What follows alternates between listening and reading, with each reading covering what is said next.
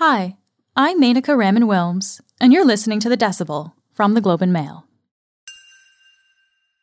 In early February, a series of videos began to go viral in India. So these were images and videos of a line of over a dozen hijab-wearing Muslim students standing in their school courtyard, pleading repeatedly with the school administration to let them attend classes. That's Neha Bhatt. She's an award-winning journalist and author in Delhi and a frequent contributor to the Globe and Mail. You could hear them speak to the officials, their teachers, the principal, telling them that they have exams around the corner, to please let them attend class, not take the right to education away from them. These students were suddenly being denied entry into their school, simply for wearing a hijab. They said that they had been wearing the hijab to school ever since they took admission. It had never really been a problem before. And why was this suddenly happening, especially at a time when they really needed to attend their class so that they could give their exams in March. And as they continued pleading, the officials began to kind of push them out of the school and close the gates on them. And then they were forced to actually sit outside the gates on the ground with their notebooks.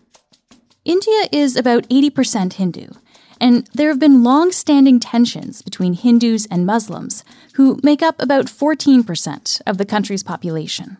And it really made for a very compelling picture that truly showed how this group of girls felt alienated and discriminated while their other classmates walked past them into the school, looking at them with a mixture of pity and anger and, resentment. Today on the show, why these viral videos became an issue across India, how this is just the latest in a series of policies targeting Muslims, and why some people are concerned these acts of discrimination could be leading towards genocide. This is The Decibel.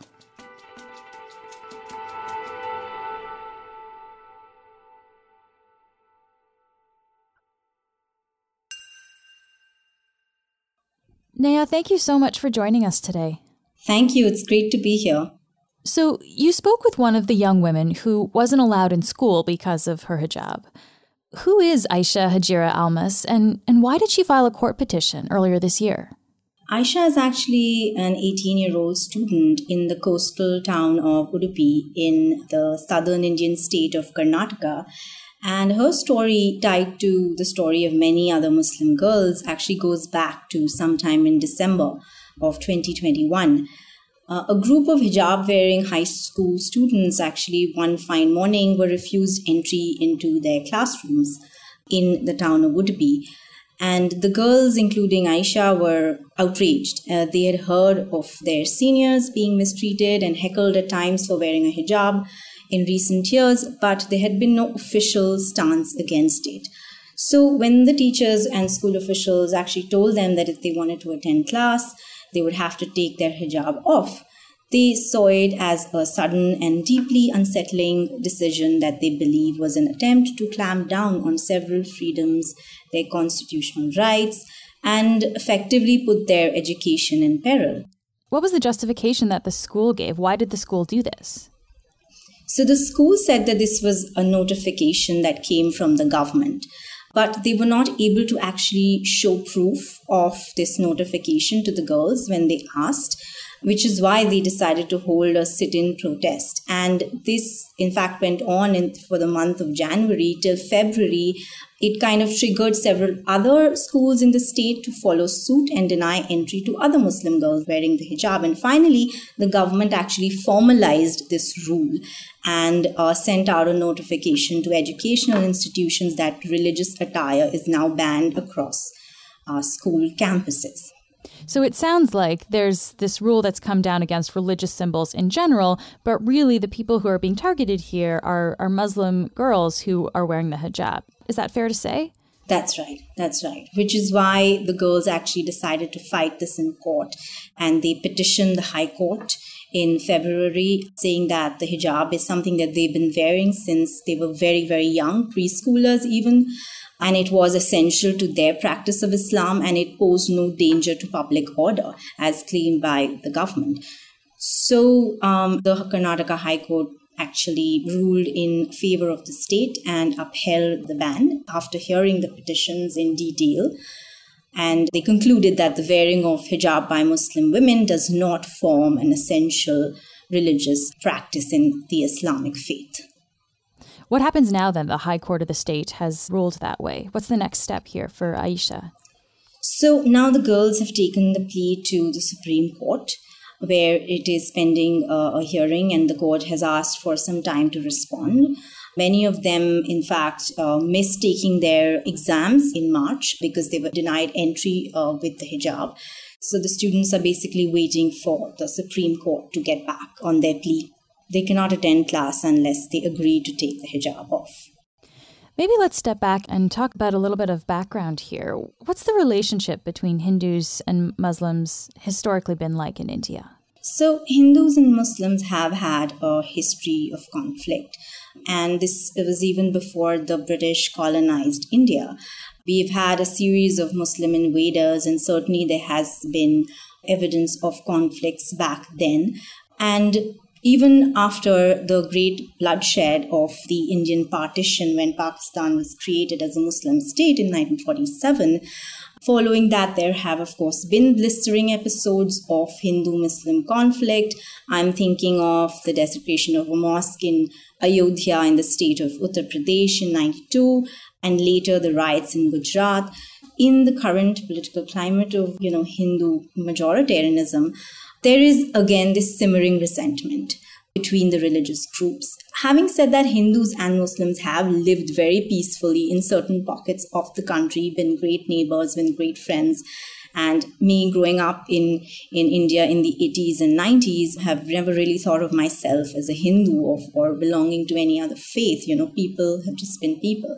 But now this whole idea of religious identity is coming back to the fore. And we see these conflicts rising again. Why is all of this happening now, Neha?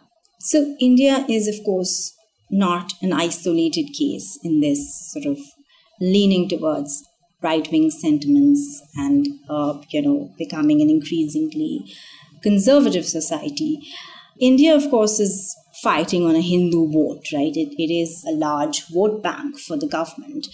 The BJP party is pretty much seen as a Hindu party, a party that is working for the Hindu vote bank. And since 2014, when the BJP came into power at the center, there is, of course, this effort to consolidate that vote across as many states as possible. And though India continues to call itself a democracy and a secular state, with recent reports and the pattern that we've been seeing, it's quite clear that most of it really is a larger narrative that the party is moving forward on.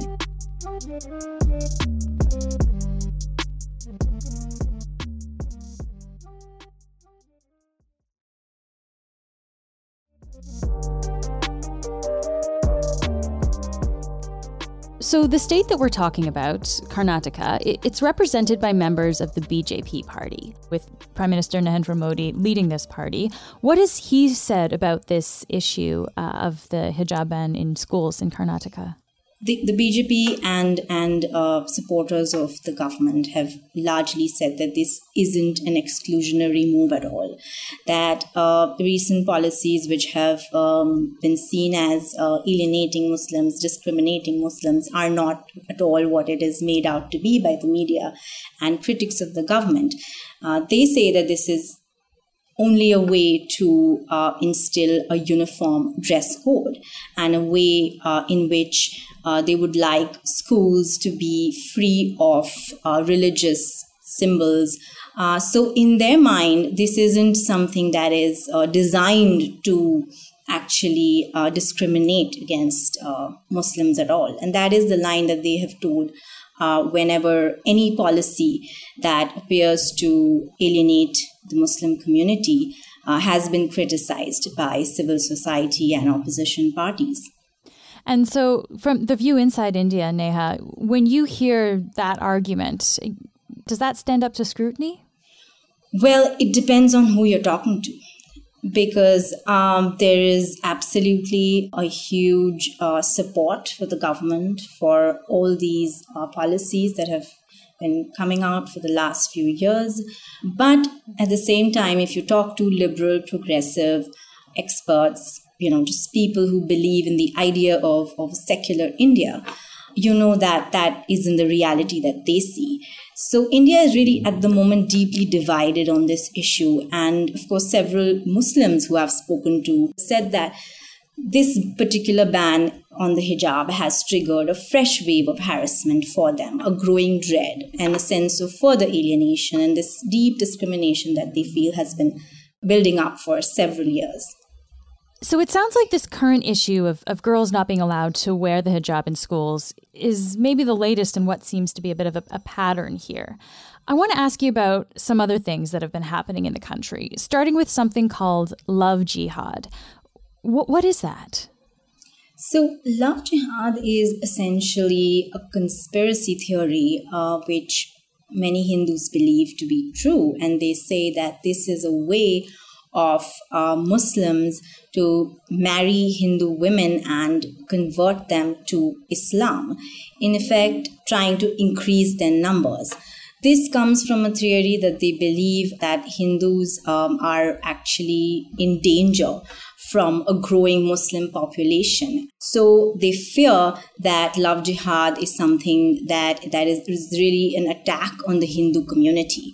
So we see several fundamentalists, Hindu fundamentalists, actually trying to create more and more awareness, as they call it, among Hindu families to not allow their daughters to actually marry men of Muslim faith. Essentially, the government actually has formalized this without actually using the words love jihad, but they call it the anti-conversion bill, which in fact went into effect in Uttar Pradesh a year and a half ago. Created a huge which is the state in kind of northern part of India. Yeah. That's right. And what immediately followed was mass arrests of Muslim men who were thrown into jail on suspicion of trying to marry Hindu women and converting them to Islam. And this was actually, in many of the cases, they had to be released due to lack of evidence. And as it was later found out on investigations, etc., that in fact many of these women were actually marrying out of love, and the decision to convert or not was their personal choice. So this bill, then, this kind of anti-conversion bill, as you say, is the way that it's being talked about. This is essentially against interfaith marriages, then, of someone who is Muslim marrying someone who is Hindu? That's right. Yes, if you want a legally recognized marriage, you either convert and get married through the Hindu Religious Act. So it could be of any faith, one of them converting to the other religion. Otherwise, if you don't want to convert, you'll have to go through the Special Marriage Act. And a Special Marriage Act stipulates that you absolutely have to put your personal details on paper. It has to be stuck on the wall at the district administration office. And anyone who objects to this marriage has a month to actually come up and register their complaint. Then, in fact, I had spoken to many couples who had faced terrible harassment under this law. And most of them belonged to lower income groups.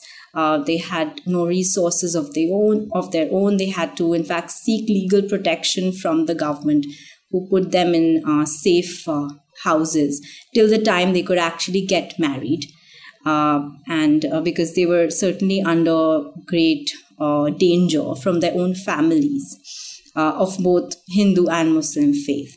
And your numbers and your photos and things like that are on, all over the internet, because there are always religious fundamentalists, doing the rounds of these offices, taking photographs, putting them on the internet, and a lot of couples do get harassed this way. So they do prefer to convert and, just get done with it without that kind of harassment coming their way. So there really does seem to be a pattern of Muslims being targeted in India in recent years in particular. So much so that the group Genocide Watch has raised concerns over the treatment of Muslims in India. And earlier this year, Genocide Watch said that they're now seeing the early signs of genocide. What do they cite as reasons for this concern? That's right. Many experts have raised concerns in India as well that this could be the beginning of something horrific. Certainly, as I have detailed, many policies have worked to drive out or alienate one religious minority, such as, the Citizen Amendment Act. There has been hate speech, incitement against Muslims has been on the rise.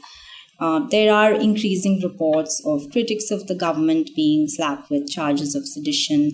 Radical Hindus have said that they believe they are in danger of being outnumbered by Muslims. So absolutely, Muslims and activists, experts do believe that these fears are real. But it is really hard to predict anything with certainty at the moment. What we see right now, like you said, is a pattern. You mentioned something called the Citizenship Amendment Act.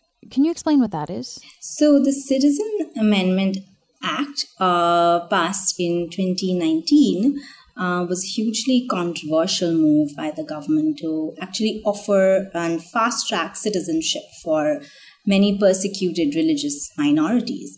But this was not extended to Muslim citizens, which essentially meant that scores of Muslims, especially in the states of Assam and Bengal, who had come over from Bangladesh, wouldn't be able to live in India any longer because they wouldn't be able to get citizenship because most of them had no documentation. So this was seen as a way to actually drive out many Muslims, especially from the lower economic category. It seems like this discrimination has even reached Bollywood as well. What can you tell us about what's going on there? What is most surprising about the conflicts that have been happening in the last several years is the fact that the backlash against Bollywood, India's Hindi film industry, which has for long been one of the most secular spaces in the country, has deepened. In fact, one of the biggest superstars of Bollywood, Shah Rukh Khan, his son Aryan, and this is a Muslim family, one of the best known in the country and across the world, was arrested off a ship while he was at a party, and he was suspected to be carrying drugs. He was in jail for about a month. And later, the Narcotics Bureau actually found no evidence to keep him in there any longer. So this was essentially seen as yet another way to harass a Muslim superstar who hadn't actually toed the line of the government so far. These are the movie stars, right? So this is, once this reaches that level, this is really pervasive throughout society then.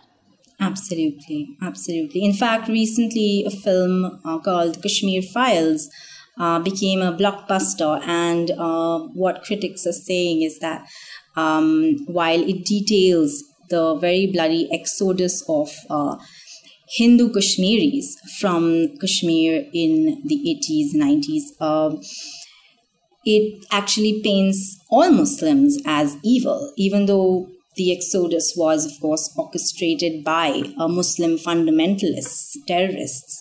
But at the same time, people are seeing this through this entire prejudice that has been created against all Muslims. I guess to bring it back to Aisha, what's next for her here? If the Supreme Court does rule against them again, what happens to her education? They are just holding out hope for a way to get back into the classroom because, as many of them say, the reason that they are actually pursuing an education, which many of them don't actually get a chance to, is because they are allowed to wear a hijab. But she definitely fears she won't be able to go back to school if she isn't allowed to wear hijab. It's very hard to say if this is going to be a moment of reckoning for the Muslim community to actually reconsider letting their girls go back to school without the hijab. But from what they tell me, it's certainly going to keep a lot of girls out of school and put their education and future in peril. Neha, thank you so much for taking the time to help us understand this. Thank you so much. It's a pleasure.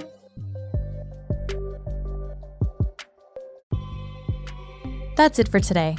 I'm Menaka Raman-Wilms. Rose Danon is our intern. Michal Stein edited this episode. Our producers are Madeline White and Cheryl Sutherland. David Crosby edits the show. Kasia Mihailovich is our senior producer, and Angela Pacenza is our executive editor. Thanks so much for listening, and I'll talk to you tomorrow.